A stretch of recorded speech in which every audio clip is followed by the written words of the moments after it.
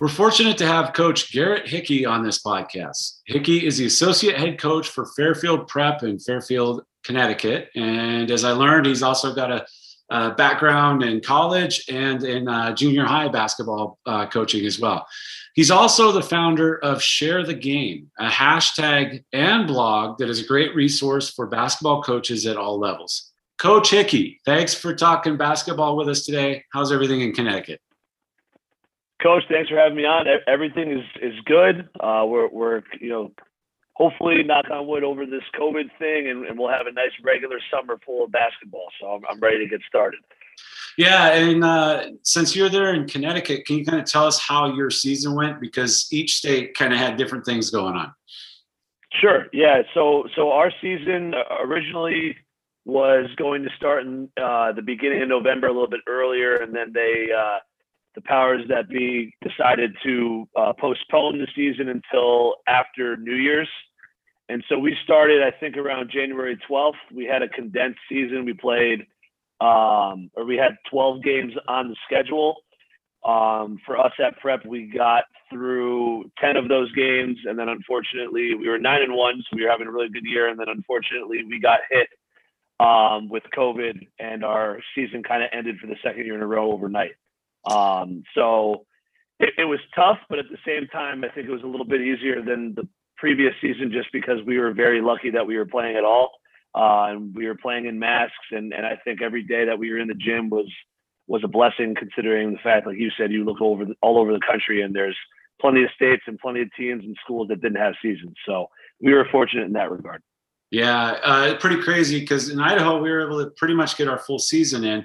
Our neighbor, Washington, they're just finishing up their season today. Yeah. So it's been kind of interesting. And then we're playing a summer tournament this weekend, and we're playing against a bunch of teams that Washington schools that are just coming off their regular season. So what about your summer season? I mean, what's that look like? Because I also know that that's really different throughout the country on how much time coaches can get with their teams and stuff. Yeah, so we can't technically work with our kids in the quote unquote off season. So we have a summer league that our team enters that we can go watch, but we can't coach. And then we have some camps that our guys will go to as a team, or they'll individually work out. And I can be in the gym and have like one or two of them if it's a paid camp or something other than our actual school. But other than that, they're lifting on their own. They're doing their stuff on their own, and they're doing the summer leagues. And some of them play AAU in the summer. Some of them don't. Some of them are playing other sports. So it's kind of a wide range of things that they're doing. All right. So reason why I reached out to you is your Share the Game hashtag and blog. Like I said, it's got some great resources, and you make it very interactive for coaches with like weekly polls and stuff like that. And we'll get to how coaches can access that a little bit later. But, you're kind of like, hey, what do you want me to talk about? And I saw a post that you had about defense. And so I figured, hey, let's focus on that. And so, you had a recent blog post that I read through, and it talked about the 2 stages of defense that coaches should focus on. Can you explain these 2 stages and why you think they're so important? Sure. Yeah. So the 2 stages, it's nothing, not reinventing the wheel, but it's just this kind of idea of making sure that we teach and that we're putting players in situations where they're working on their individual defense first, which is kind of like the step one. I think a lot of times we kind of throw out, like we go into a 3-on-3 or 4-on-4 shell, and we kind of just start right away with the help defense and where you're supposed to be 1, 2, 3 passes away from the ball. And, we're not actually putting guys in situations where they have to be able to keep the ball in front of them so that you don't have to rely on that all the time. So it's something that we do at Prep, and our head coach does a really good job at it as well. But we do a ton of one-on-one full court, one-on-one half court, just playing. And I always kind of joke, and I'll do the same thing with our AAU guys. We have practice later tonight. We do one-on-one to begin every single practice. And I always say the best teacher in basketball is getting scored on. I don't have to say anything. If you're playing someone one-on-one and you can't stop 5 or 6 guys in a row, then there's not really much that anyone has to say other than, all right, I got to get better at my individual defense. So number one, it's implementing small-sided games and just getting guys used to, working on that one-on-one defense. And then at the same time, when you do the one-on-one defense, you're also working on your one-on-one offense. So it's kind of going hand in hand there. And then once you have that, foundation with the one-on-one defense, then you can start building your team defense. And everyone's team defense is different. Pack line, force baseline, force middle, whatever it might be. And you can kind of create that on your own. But in my opinion, I think everyone's one-on-one defense is pretty similar. If you take away the force middle, force baseline, it's keep the ball in front of you.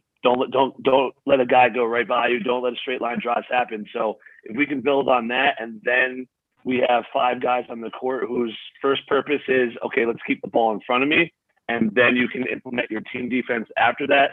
I think that kind of gets guys to buy in a little bit more, and B, it gets everyone playing on the same page, because individually they know what their job is, and then they know as a team what their job is after that if something happens. All right. So one-on-one, and, other coaches that I've talked to on this that have great programs, they do a lot of one-on-one play, especially focusing on defense. So when you're starting to talk to the kids about this, maybe they played a little bit, like, what are the things that you're going over? What are the things that you're really teaching or keeping an eye on as a coach? So for one-on-one, like defensively, my biggest thing is just, like I said before, keeping the ball in front of you. And so it's not, especially at the younger ages, some of these kids try to like defensive slide their way through everything. And like, that's not really how you can play one-on-one defense, especially as you get older with quicker guys.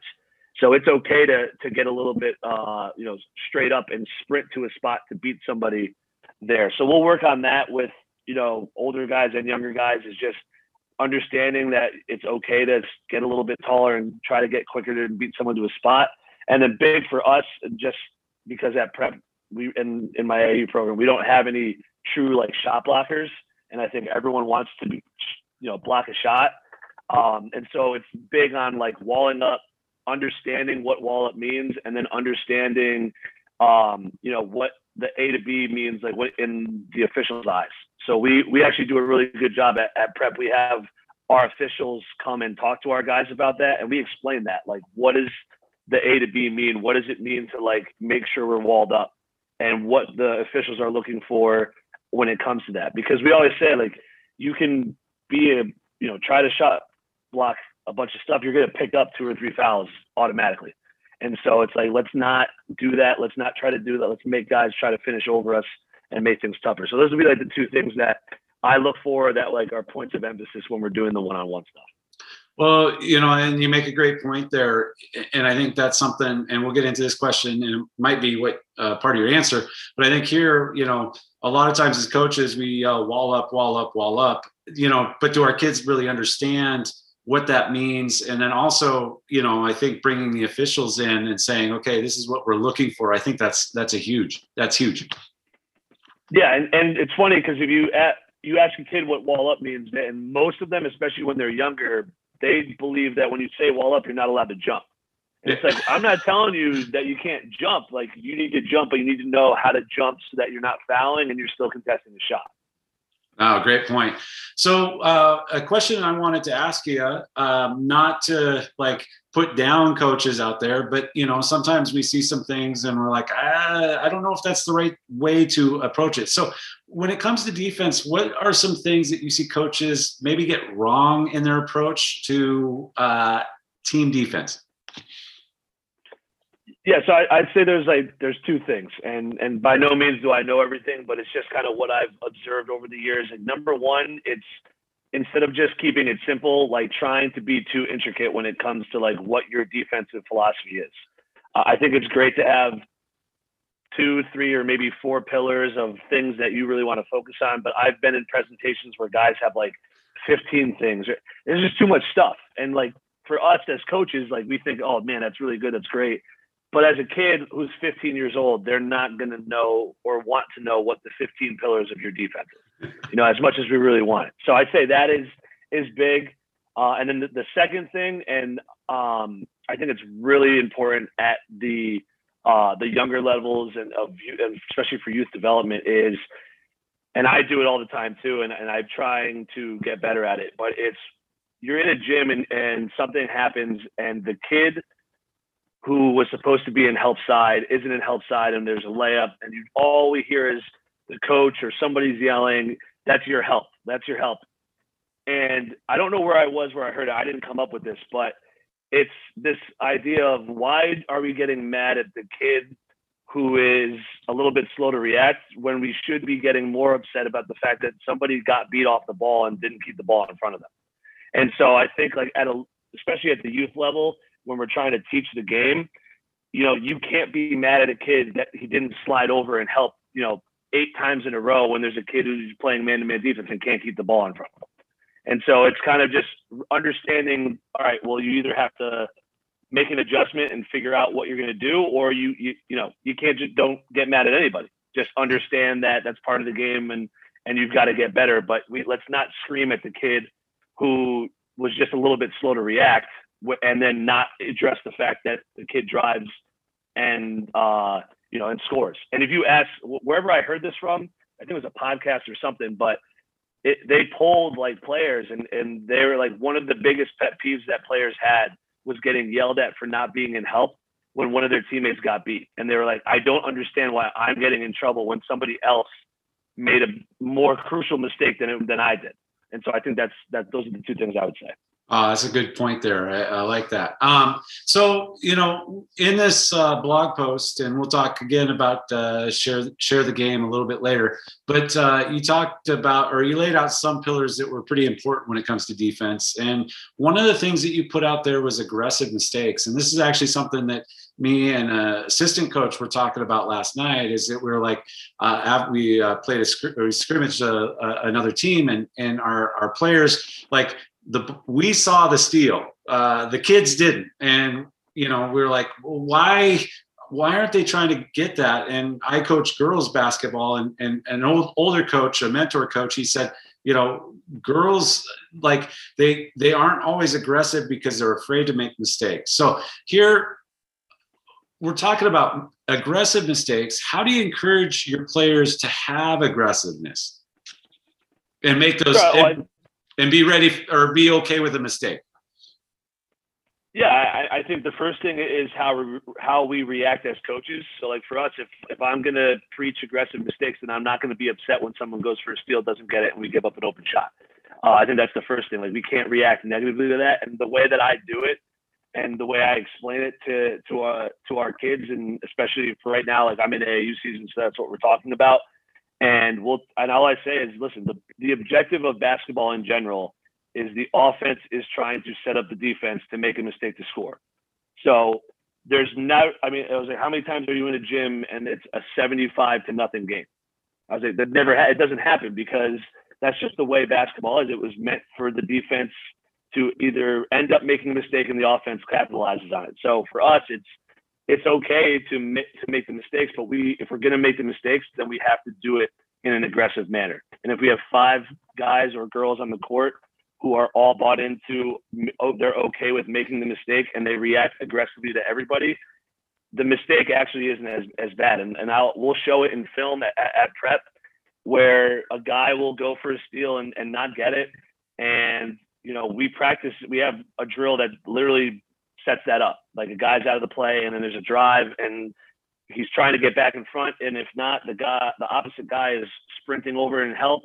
The other guy's dropping it. Everyone is just sprinting around, and it looks a little bit chaotic, but that's what we want. And so if we don't get that steal and they make a really good pass and they hit the shot, that was the point of the possession for them anyway. And we do that too. And so more often than not, it's my belief that if you make the aggressive moves on defense, you're going to come out on top, at the end of the game when you add it all up. All right. Another thing that you brought up in kind of those pillars or points is the idea of talking. And so I know if you get a group of coaches together, probably 75% of them are, a question they're going to have is, how do you get your kids to talk some more on defense? So are there some things that you guys do? Yeah, no, and I'm always looking for every clinic that I go to. I bring one question, and that's the only question I ask. And my buddies joke about it because I've done it because I just want to know what people do, because it's so difficult to get kids to like understand the importance of communication and like see it. And what's hard about it is it's the one thing that they can't see when they watch a game on television. They can see all the other flashiness, they can see the blocks and the dunks and the shots, but they can't hear the amount of communication that's going on at the college level and at the professional level. And so for us, obviously, I think the most obvious thing that we can do is when there's no talking, we stop it and we correct. But again, that's, how many times are you willing to stop it every time that kids aren't talking, because you might not get through 2 drills in practice if you do that. And so something that I've kind of worked on recently is, instead of just worrying about communication on the defensive end, is worrying about communication in the grand scheme of things. And so what I do, we have a drill in AAU when we're playing live where any dead ball, anything like that, we blow the horn, and everybody on the team, not just the guys on the floor, everyone on the team has to sprint into a huddle. And there's 3 things someone has to communicate. It's the time that's remaining, it's how much they're up or down by, and then the third thing is anything that they're seeing on the floor. It doesn't matter what it could be. It could be offense, defense, baseline out of bounds, sideline out of bounds, and then everyone has to touch hands. And so what I've noticed is that, and I haven't had a big, chunk of time to kind of realize the effect of it, but what I've noticed is that kind of just opens the door for a little bit more communication and willingness to like talk. It's not perfect, but I think just getting them to talk on the floor in situations and then telling them what we want them to talk about, it sets them up for success. So that's kind of the 2 things I would say that I've used, but I'm always searching, like you said, for better ways. I know there's like the Bulls used to have like the silent practices so that the guys could understand what communicating is. And I tried that this season, and then I laughed to my assistant. I said, having a silent practice is exactly what we've had the entire year. So I don't know. I said, we're really good at this. But I said, if they're silent, they're not really like learning. I think that's really good if you can get them to a point where they are communicating well, and then you can take it away for like 5 minutes in a drill so that they can see it. Then I think that would be effective. But I wouldn't, by no means, don't try that on like day 1 and say we're having a silent practice. Yeah, no, and I think your main point here is there's no golden bullet there. There's not something that's going to get it done, and every coach needs to look and try, because each kid's going to be different. Each group of kids is going to be different. But, one of the things that we've been doing that I found fairly effective is that we do it's a kind of a 3-on-4 drill to work on kind of pressing and press break. And so before each kind of rotation, I get the kids have to huddle up and they have to communicate. And so the defense needs to identify, okay, this is the type of press that we're going to do. And I don't tell them, they can do whatever they want. They can man up, they can get in the zone, whatever. And then the same with the offense. They got to talk about their anti-press. And I found that that's pretty helpful, because I think the main point is that when you give kids the opportunity to kind of discuss with themselves and plan, then, they're in a position where they have to communicate. Like one of them has to talk. So anyway. I've got, and I would go ahead. Also, my bad. I was just gonna say, because you made me think of one other thing. Mm-hmm. I think it's also a really important point of emphasis where how many times do we have kids who come up to us like during practice and on with their teammates on the floor. And something that I got that I use all the time and I've been doing this season is, if a kid comes up to me during the game and says like, they're doing this on the, I was like, hold on, don't tell me, go tell your teammates. I was like, there's your opportunity to communicate. You're seeing something, you're passionate about what you saw, so go tell them. Then you can tell me later on, but I'm not on the floor. So making sure that we take advantage of those opportunities when a kid wants to talk and directing them to the people that we want them to talk to is really important. No, I totally agree. That's a great point. one of the things I was wondering about, because I love asking coaches about culture and stuff, and since we're talking about defense, what does building a defensive culture look like in a practice, or what should it look like? Yeah, I think it's definitely player led, and we're lucky enough at prep and with my AAU guys where I have kids who buy in to the whole idea of playing defense. And I think that it's making everything that we do competitive. And it's also the biggest thing for me, if you want buy-in on defense, then you need to give them to score on defense. Not meaning like a steal and a layup at the other end, but if you're emphasizing, aggressive help, if you're emphasizing or within your defensive culture, then you need to give points like win by those things. And because anytime it's a competition and anytime you can earn points, it's guaranteed that the kids are going to start talking about it and making sure that they do it. So for us, I give 2 points for every charge that's taken in practice, no matter what the drill is. And some of the charges are borderline, not even a charge. But if I have a kid who steps up and tries to take a charge, they're getting 2 points. And kids will react, that's not even close. I'm like, he tried. That's what we're trying to build that mindset so that we do it during the game. So you're getting the points, because you're trying to do what we're telling you to. Yeah, I think that's a huge thing, and that's something that we've been incorporating into our program. And I've been fortunate enough to have a player come back. She just finished her career playing at the University of Montana, but she came back, and during our scrimmage the other night, she was keeping track of things. And so, she was identifying kills, which is something that you bring up in the blog post, and so we were able to talk to the kids about some, I guess some quantitative ways to say, hey, you played really good defense during this stretch, and all of a sudden you could see that the kids, that kind of made a little bit more sense than, hey, we just went on a 10-0 run and you guys did, so I agree with you. I think those are some good things. Yeah, we had on our bench, the kids who sat on the bench with our kills, they printed out and laminated 1, 2, and 3 that they had with them that they carried in a bag. And then they created all these different celebrations every time we got a kill at the end of the bench. And we would laugh because we're the only team in the state that celebrates more for defensive stops than if someone hits a big 3 or something like that. So it's just the buy-in and getting them excited about it, which is obviously going to help. All right.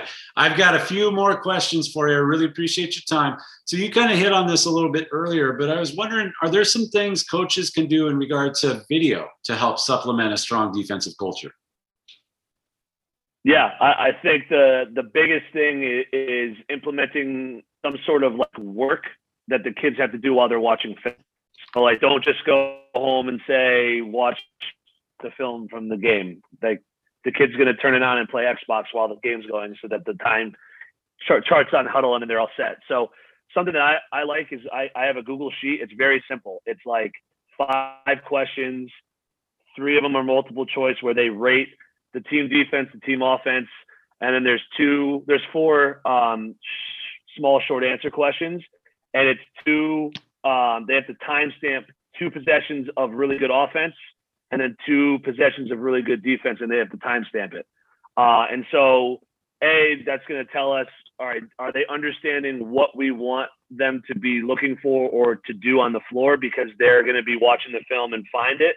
Or are they just writing a random thing down, or maybe they're not even getting it at all? They put something where we're that's not a great defensive possession. So that kid maybe isn't understanding what we're looking for. So something tangible, something that we can assess, something that has an objective when we're using film is always going to be better than if we just tell them to go watch it. And what are your thoughts? Yeah, no, I think another great point there. And I like that idea of holding them accountable to watching that film and doing it on their own. I think that's an important thing. And like you said, the assessment for us coaches is, hey, are they identifying good and bad? Do they know the difference between the 2? Yep.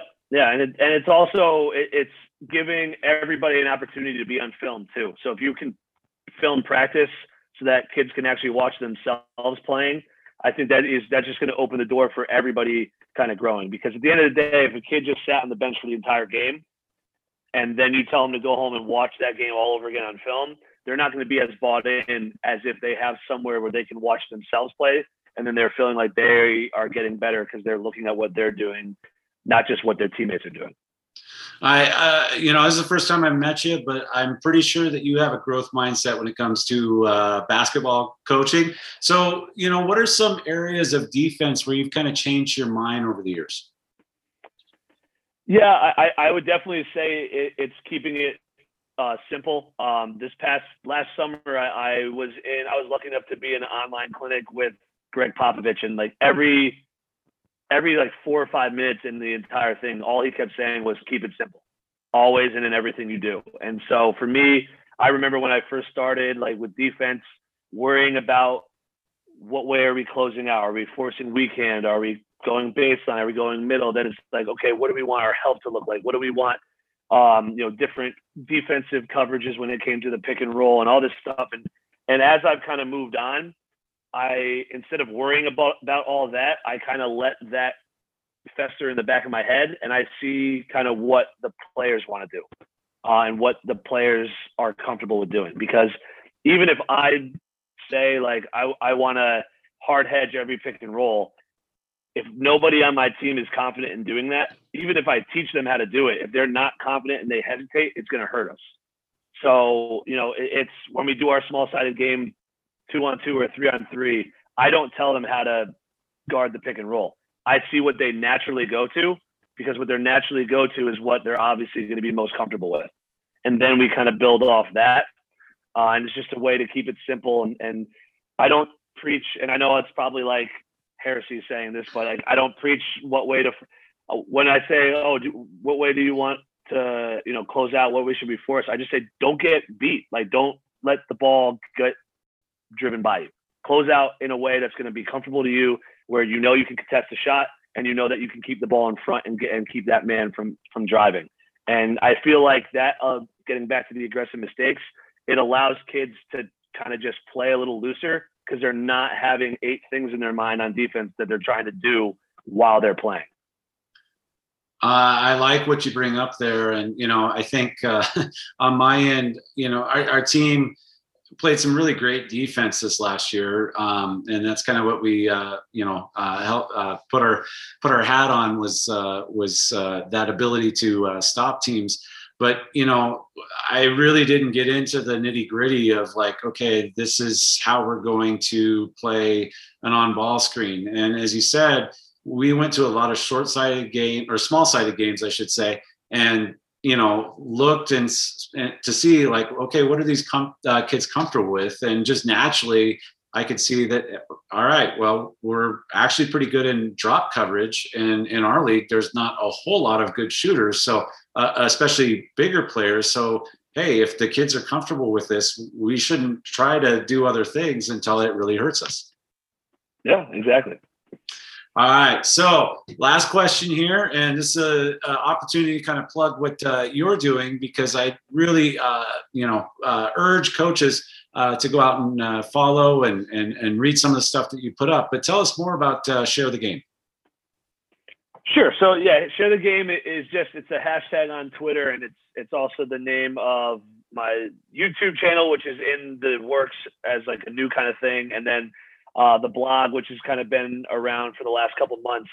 And it's basically it's not anything to self promote me or not a lot of the blog posts are me kind of getting on my soapbox and talking about stuff. It's mostly just resources, things that I've collected over the years of coaching that I've put together either in a PowerPoint or in something else and kind of organized. And I'm simply putting it out there to share it with other coaches and inviting other coaches to also share, their stuff. And so it's everything that I put out is free. It's always going to be free. I'm not trying to do this to make any money or anything like that. Not that there's anything wrong with that, but for me, it's just an opportunity to talk with coaches like yourself. And I've met a lot of great people since I've started this. And I said, I've kind of like traveled back in time to like 2001, where you had to like pick the phone up and have a phone conversation. And I love it because, I got so caught up in text, email, and that's the only way I really communicated with other people, and I've met so many people through Zoom and just having conversations like this. So if you want to follow me, my Twitter handle is @coach_Hickey, HICKEY 5. And that's where most of the Share the Game stuff is. You can go on there, and then the link to the blog is also in my bio on there as well. Here you bring up a great point. And I think for me doing this, because I'm the same mindset that this is just things that I'd be talking to people about, and hopefully, a couple people or a couple coaches or maybe more coaches will find it useful. So how do you think you've changed as a coach since doing this? Oh, I mean, absolutely. Because I've gotten so many different ideas from other people, which is great. But I think also by doing the blog and doing this stuff, I've organized all the things that I had all over the place on my computer or in my office. And I've organized it all in PowerPoints and things like that, which helped me just as much as I'm hoping it helps people that I'm sharing it with. And it's just getting I think last month or whatever, I finished tweaking my coaching portfolio, and I shared it.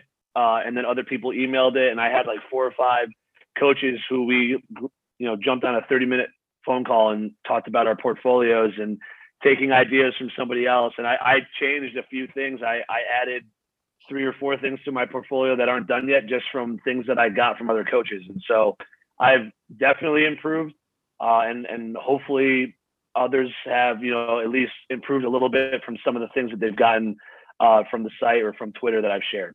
Well, I'm one of those because, I've been following you just shortly, but you already had me thinking about some things that we've been doing in our summer sessions. So I really, really appreciate it. It's been great to talk to you for a little bit, and hopefully we can have you on down the road to talk about something else in basketball. Absolutely. It's been a pleasure, Coach. I really appreciate it.